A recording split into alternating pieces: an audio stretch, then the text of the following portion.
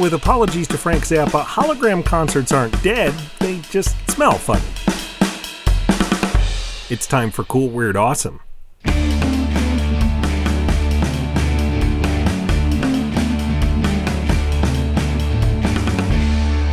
I'm Brady. It's Friday, April 19th, the day that Frank Zappa goes back out on tour. He and his band are doing 9 shows in the US and 7 more in Europe.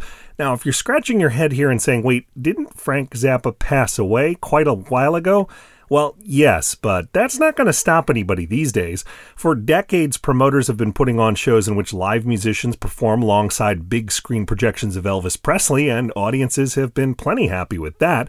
And ever since a hologram of Tupac Shakur showed up and performed on stage at Coachella in 2012, there have been plenty of dearly departed musicians. Some of them even tour as holograms, or at least what appear to be holograms anyway. This year's hologram tours include metal icon Ronnie James Dio, early rocker Buddy Holly, and Amy Winehouse. The new tour from Roy Orbison, who died in 1988, just got a good review from the LA Times. Now, it would be easy to say, well, these are just going to be rehashes of the performances these musicians did while they were alive, even if they are backed by living musicians. It's not like they're going to do new songs, right? Well, the Zappa tour is based around performances that Frank recorded on a soundstage in 1974, but never released. So, in short, a series of live shows featuring brand new music by someone who died over 25 years ago. What a time to be alive, or at least to be a hologram. You can find out more about the growing world of holographic concert tours at our website, coolweirdawesome.com, or on Twitter at coolweirdpod. I hope you and your favorite holograms stick around after this short break, because we've got more Cool, Weird, Awesome for you.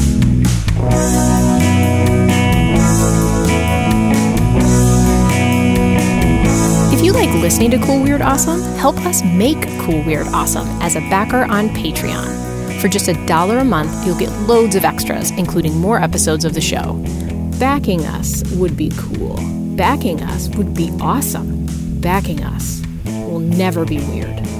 Learn more today at patreon.com/Brady Carlson. Thanks.